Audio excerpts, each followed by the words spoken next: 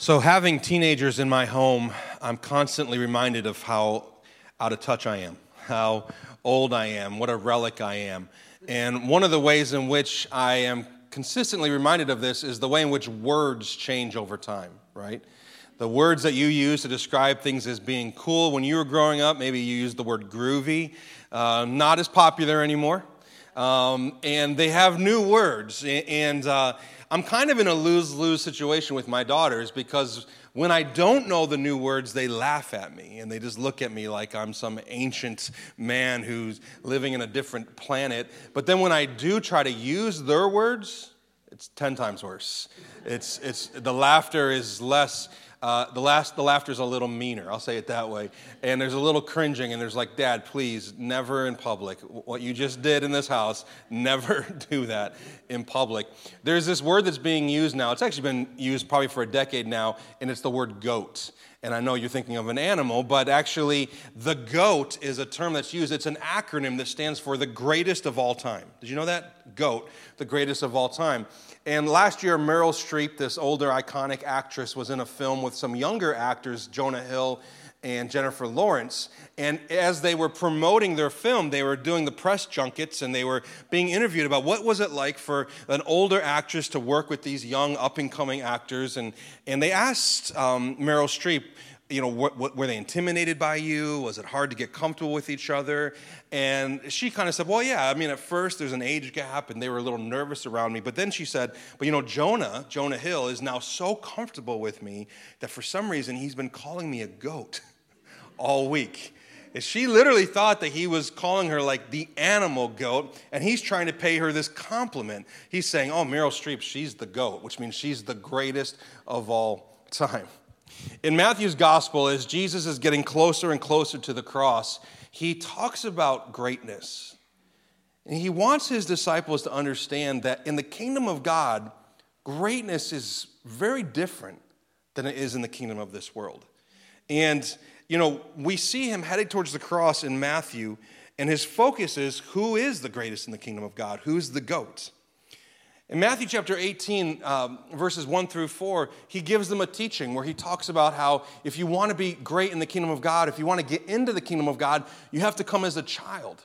Be humble like a child to enter the kingdom of God. And children in this time in society, in this culture, they had no standing. They had no voice. They were to be seen but never heard. In fact, in the next chapter, parents try to bring their children to Jesus so that he could bless them. And Jesus' own disciples rebuke the parents, saying, Jesus is way too great and important to be bothered by your children. But Jesus says, no, let the children come to me. Then later in that chapter, there's an encounter with a man called the rich young ruler. And in that story, we learn that greatness in the kingdom of God is not measured by the things that this world values. This guy had everything. So he was rich, young ruler. Rich, he had wealth. Young, he had vitality and his future in front of him. And ruler, he had power. And yet he was outside of the kingdom of God. Greatness is not measured by those things. And then in Matthew 20, the beginning of this chapter that we're about to jump into, he tells the story about some workers in the field who are hired throughout the day to come work. And at the end of the day, when the master of the field goes to pay them for their wages for their work, he pays them all the same, which is what they all agreed to. But the people who started at 6 in the morning looked at the people who started at 4 in the afternoon and said, hold on, why are they getting exactly what I get? And Jesus was teaching us even your amount of time in the kingdom of God does not make you greater than someone who's brand new to the kingdom of God. Greatness is measured differently. The first will be last, and the last will be first. And that brings us to our text this morning in Matthew 20. And this is like the climactic moment of Jesus' teaching on greatness. And it starts with a story. So let's read it. Matthew 20, verse 20 says, Then the mother of the sons of Zebedee, now the mother's name is Salome, and her sons were James and John, disciples of Jesus. The mother of the sons of Zebedee came to him, to Jesus, with her sons, and kneeling before him, so showing respect to Jesus, she asked him for something, and he said to her, What do you want? She said to him, Well, say that these 2 sons of mine, James and John, are to sit, one at your right hand and one at your left, in your kingdom. So he's saying, Jesus, when you establish your kingdom here on earth, and of course they were envisioning an earthly kingdom, let my sons, James and John, let one of them sit on your right, one of them sit on your left, these positions of honor. Jesus answered, you do not know what you are asking. Are you able to drink the cup that I am to drink? And they said to him, now here's the sons answering, we are able. Jesus said to them, you will drink my cup, but to sit at my right hand and at my left is not mine to grant, but it is for those whom it has been prepared by my Father. And when the 10 heard it, the other 10 disciples, they were indignant at the two brothers. But Jesus called them to him and said, and here's Jesus teaching, you know that the rulers of the Gentiles lord it over them, and their great ones exercise authority over them. It shall not be so among you. But whoever would be great among you must be your servant, and whoever would be first among you must be your slave. Because even as the Son of Man came not to be served, but to serve, and to give his life as a ransom for many. Anytime we go to a scripture passage, the first question we should ask as we begin to study it is this: what does this passage reveal about the person of God, the character of God, the nature of God, God the Father, God the Son, God the Holy Spirit? And so when we look at this passage, it would be easy to immediately dive into, well, what does it say about us? Which it has a lot to say about us. But we got to start by saying, what does it say about God?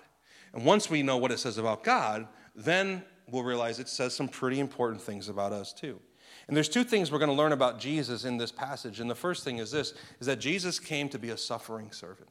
A suffering servant. And so we see this sort of structure to the story. The mother brings her request. Jesus responds to the request. Then the disciples, the other 10, they respond to the request. And then Jesus responds to the disciples' response. So there's really four scenes here, and we're going to walk through them. The first thing we see is the mother's request. Now, who is this woman? Salome is the mother of James and John, but more than that, she is most likely the sister of Mary, the mother of Jesus. And we learn this from John's gospel, John 19:25, where she is named as the sister of Mary, the mother of Jesus. So here's what it means. James and John are not just Jesus' disciples. They're his cousins. She's coming as Jesus' aunt. Now, in Mark's account, Salome isn't even mentioned. The Gospel of Mark tells this same story. But in Mark's account, it's James and John who come and ask Jesus, will you let us sit at your right and your left when you enter into your kingdom? So what's happening? Is this one of those contradictions that disproves the Bible and shows its inconsistencies? No, these are two different remembrances of the same event where Salome was most definitely involved, but her level of involvement is a little bit obscure. So did she make the ask? It seems like she did, but who was actually behind the question? And we know that James and John were behind the question because when Jesus answers in the Greek, when he says you, he says you all. He's speaking to a plural group of people. So his answer is not to a singular person like it would have been if the answer was to Salome alone. The answer was to multiple people. So we know that Jesus, even though the mother, maybe the brothers are like, you do it, you ask. You know, maybe they're like, this isn't going to look good for us. So you ask, you're the aunt, you're the elder, you're older than Jesus. Maybe he'll listen to you. Maybe something like that happened. We don't know for sure. But Jesus knew who really was asking the question. It was James and John. And so Jesus comes to James and John and he answers them. Now, what they're asking for is prominence in the kingdom. And in the previous chapter, in Matthew 19, Peter actually says to Jesus, we've left everything to follow you. What do we get in return? That's Matthew 19:27. And what Jesus says in verse 28 explains why James and John asked this question in Matthew 20. Jesus says in verse 28, truly I say to you, in the new world, speaking of his kingdom, when the Son of Man will sit on his glorious throne, you who have followed me, speaking to his disciples, will sit on 12 thrones, judging the 12 tribes of Israel. So Jesus just said this. You're going to sit on thrones someday. And that's why this request makes sense. They're like, well, if we're all going to sit on thrones, maybe we can sit on the best 2 thrones.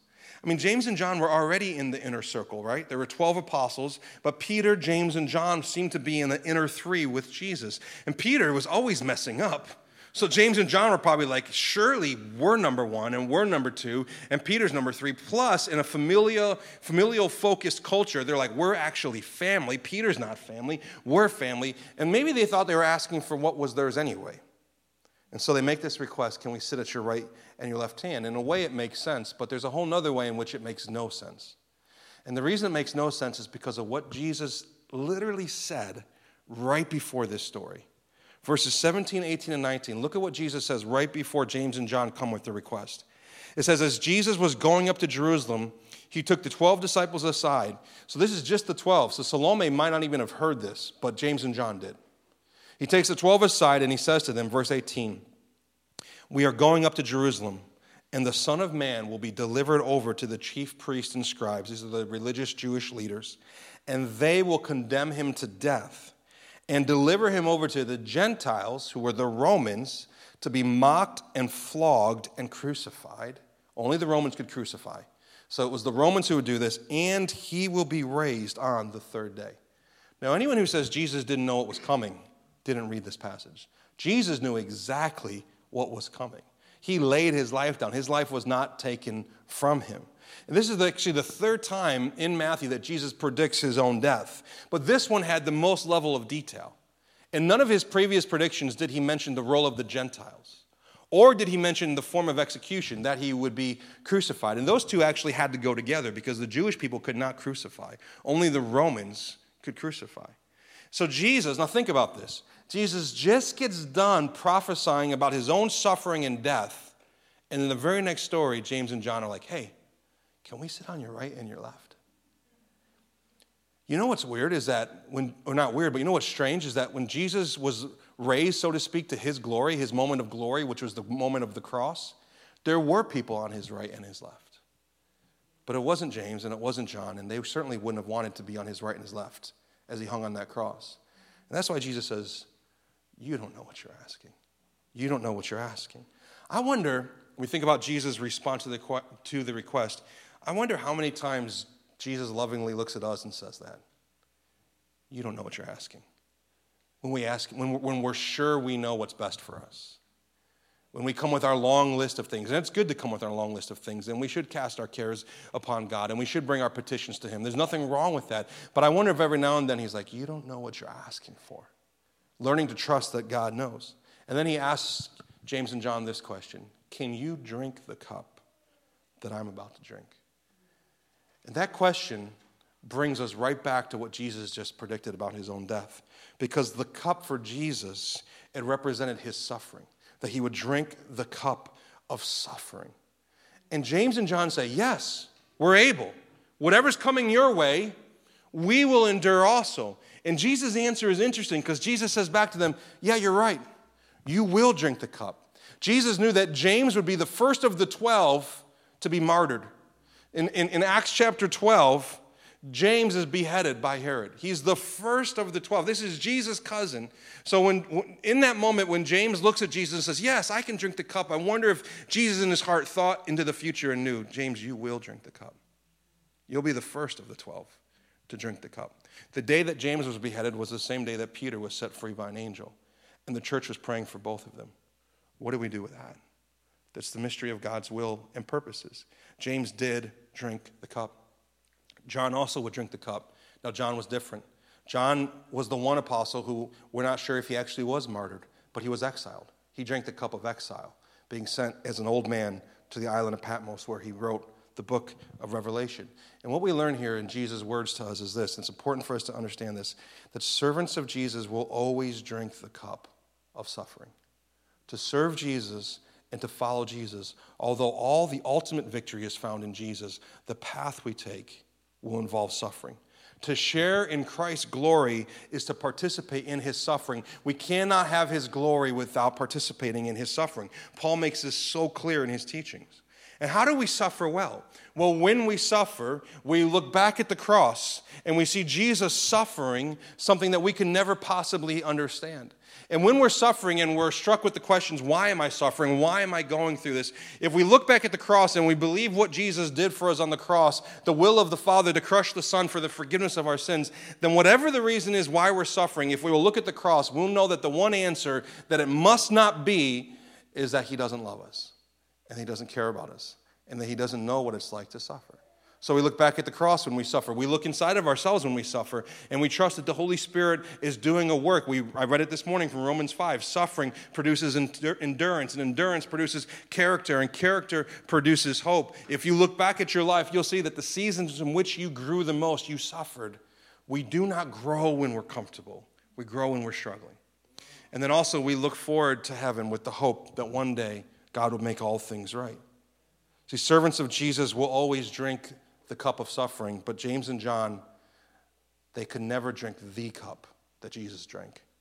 In Gethsemane, the Garden of Gethsemane, the night in which Jesus was betrayed, Jesus 2 times asked to the Father if this cup can pass. I love the humanity of Jesus in the garden because I've asked that sometimes. God, if there's a different way to move forward, if my story and my family's story and our church's story doesn't have to involve drinking this cup of suffering and sorrow, then let's do it. Let's find another way.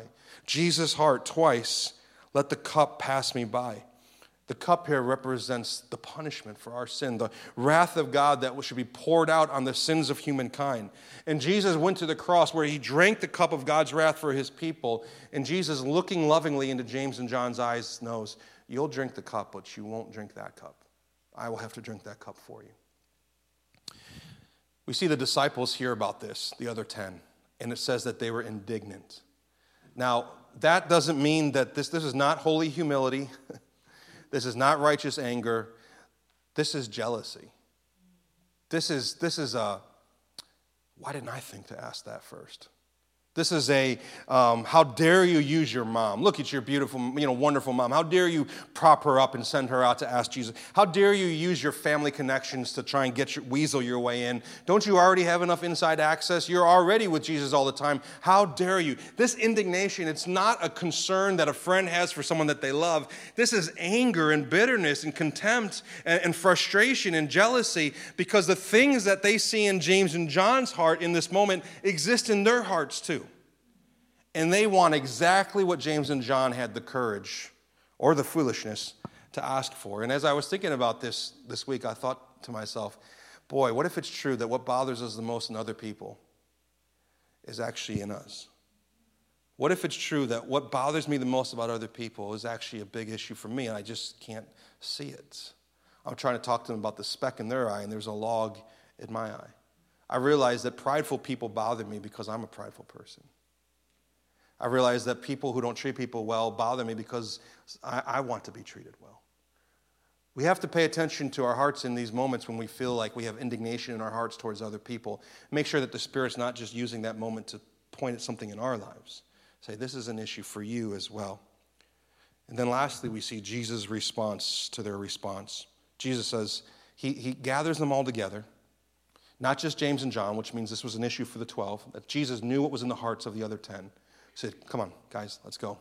Lesson time. And Jesus' response is clear, it's concise, and it's corrective. He gets right to the point. He pulls no punches, and he uses startling language. So let's just think about this. He says to them, hey, Gentile rulers, which Gentiles represent the Romans or pagans, non-God-fearing people, the way that Gentiles use their power, they use it like a weapon. The way they use their authority is they wield it over other people. They got a title in front of their name, and they want everybody to know. They got position and influence, and they're going to use it to get their way. They have any sort of access to power and to influence, they're going to use it to strengthen themselves. Gentiles do this because they view greatness as a throne to grasp and not a cup to drink. But in the kingdom of God, greatness is not about grasping a throne. It's about the willingness to drink the cup, to suffer like Jesus suffered. He says, you should see greatness differently than the people of this world. And because you see greatness differently, you should use your leadership differently. The way of the cup is the way of the cross, and the way of the cross is humble servanthood. And Jesus uses two words here in the Greek, servant and slave, and they're not the same word. They mean two different things. The word servant, the word diakonos, is someone who would take care of household duties, especially the provision of food. They would stop doing things for themselves long enough to do things for others. That's what it meant to be a servant. I've heard Pastor Bill Kirk talk about this word diakonos, and it shows up again in Matthew 23. He describes a servant this way, as someone who advances others at the expense of themselves, cares less who gets the credit, credit, doesn't need to be thanked for their service, and takes up their cross without complaint. That's what a servant is. Advances others at the expense of themselves, cares less who gets the credit, doesn't need to be thanked for their service, and takes up their cross without complaint. And Jesus says the servant is the greatest. Who's the goat? The greatest. It's those who are willing to serve. And then he ups the ante. There's a progression here. He says the first will be the slave. Now the slave is a Greek word doulos, and this is a lower standing in society. A slave was bound to obey their master under the control of others. Slaves in this time could eventually work their way out, almost more like an indentured servant, but they were below the diakonos who would take care of household responsibilities. These were, I want you to hear this, servant and slave, diakonos and doulos, these were the two lowest positions in Jewish society, but Jesus shocks the disciples when he says they're the greatest and they're the first. What Jesus is doing here is he's challenging the hearts of people, and he's challenging our heart this morning with this question or these questions. Why do you want to matter? Why do you need to be seen? Why do you want to be important? Why do you want to lead? Why do you have influence? Why do you work so hard for a platform? Why do you want to be seen as great?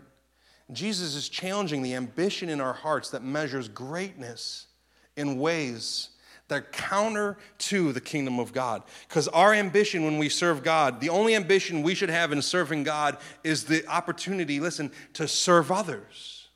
To be a slave to Jesus is to be a servant to all. And Jesus is not very far from a moment where he will get down on his hands and knees and wash the feet of his disciples. He will take the lowest servant position imaginable in society. The master, the rabbi, the teacher will serve men who within hours will betray him, deny him, and abandon him. And yet he serves despite his position, despite his pain, he serves. Jesus is calling us to serve. Now, in our leadership, and there's lots of leaders in our church, leadership, one of the simplest definitions of leadership is influence. So if you have influence anywhere, you have leadership responsibilities.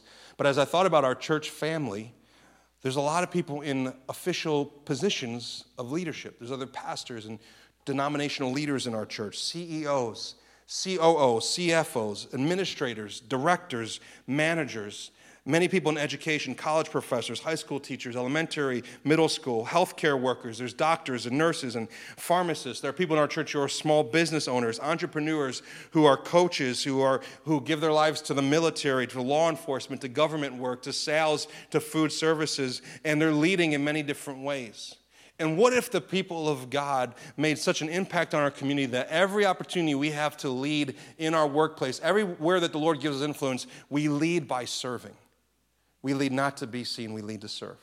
We lay our lives down so that others might be seen, that others might benefit. And we don't live for ourselves, we live for the glory of God and for the good of others. And while it's easy to make this passage just about those who have titles and positions and leadership and power, and even to critique those in authority above us, please don't miss the point. This is for everyone. Jesus is speaking to all of us, because all of us have a call to lay down our lives and serve one another. You know, probably the hardest place to do this with consistency is in our own homes. But this starts in our homes, husbands and wives. What does it look like to lead and serve one another? To lay down your life to strengthen and encourage and serve one. How does it look as moms and dads or grandparents or aunts and uncles to serve the next generation? What will it look like for us to model for them what it means to be great in the kingdom of God is to be the servant and the slave of Jesus? Think about the definition of diakonos that I read earlier that Pastor Bill shared. Envision yourself in your own home right now and ask yourself, am I this in my home? Someone who advances others at the expense of themselves. Cares less who gets the credit. Doesn't matter if I took the trash out or not. Doesn't need to be thanked for their service. Doesn't need to be applauded for everything they do around their home or every kind word they say to their family members. It takes up their cross without complaint. The battleground for most of this stuff is in our homes. It's the people that are closest to us that we have the hardest time loving and serving and laying our lives down. I want to just make a quick announcement that starting in April, we're bringing back our marriage mornings this year. So the first Saturday morning of every month April, May, and June from 9 to 10. We're having marriage mornings here. And there's child care provided, nursery, children care is available. You're going to sign up for this online. This is 1 hour for the next 3 months, starting with Saturday, April 1st, to invest into your marriage. In the first service, I said, if you're married and you're wondering, is this for me? The answer is yes. If you're married, you need this.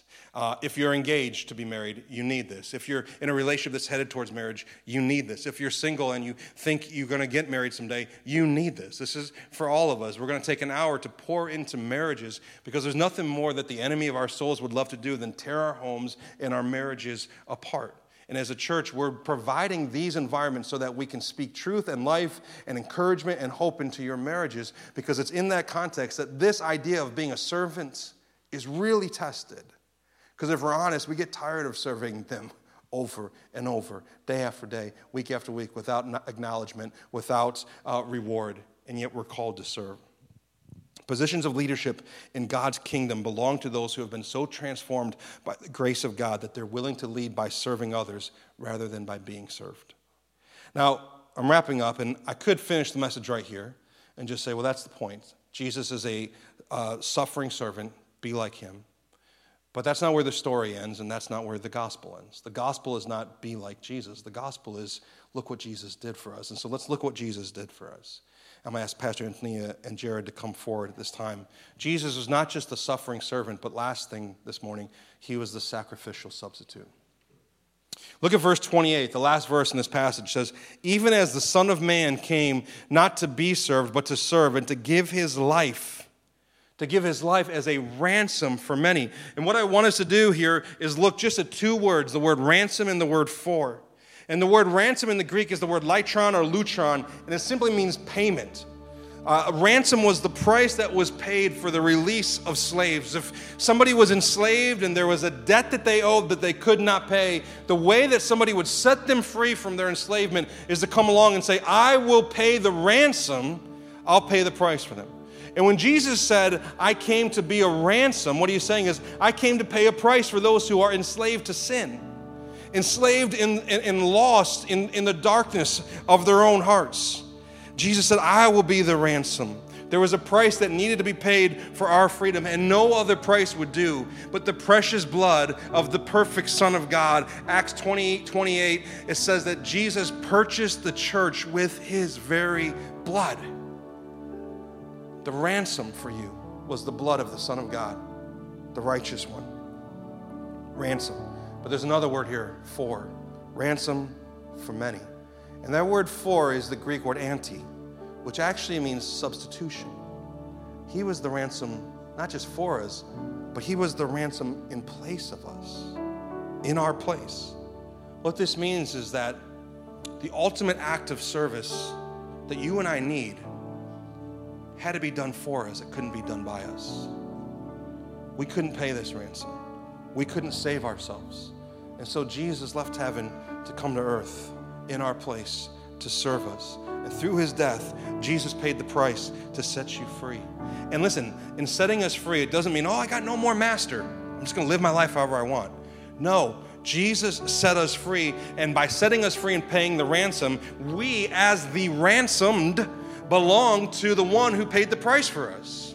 We have a new master, but this is not a master who enslaves us to do things that will destroy us and corrupt us and make us less ourselves and less like God, whose image we were created in. Jesus is the master who, as we are conformed to his image, we become more who we were created to be, bearing the image of God well. So Jesus serves us not by giving us what we always want, but by giving us what we always need. What we need is an example. We have one in Jesus. What we need is motivation, and we have it in Jesus. But what we really needed was a substitute. Someone who would do it in our place, live the life we couldn't live, die the death we should have died, the ransom for many. And his name is Jesus. Let's pray together this morning.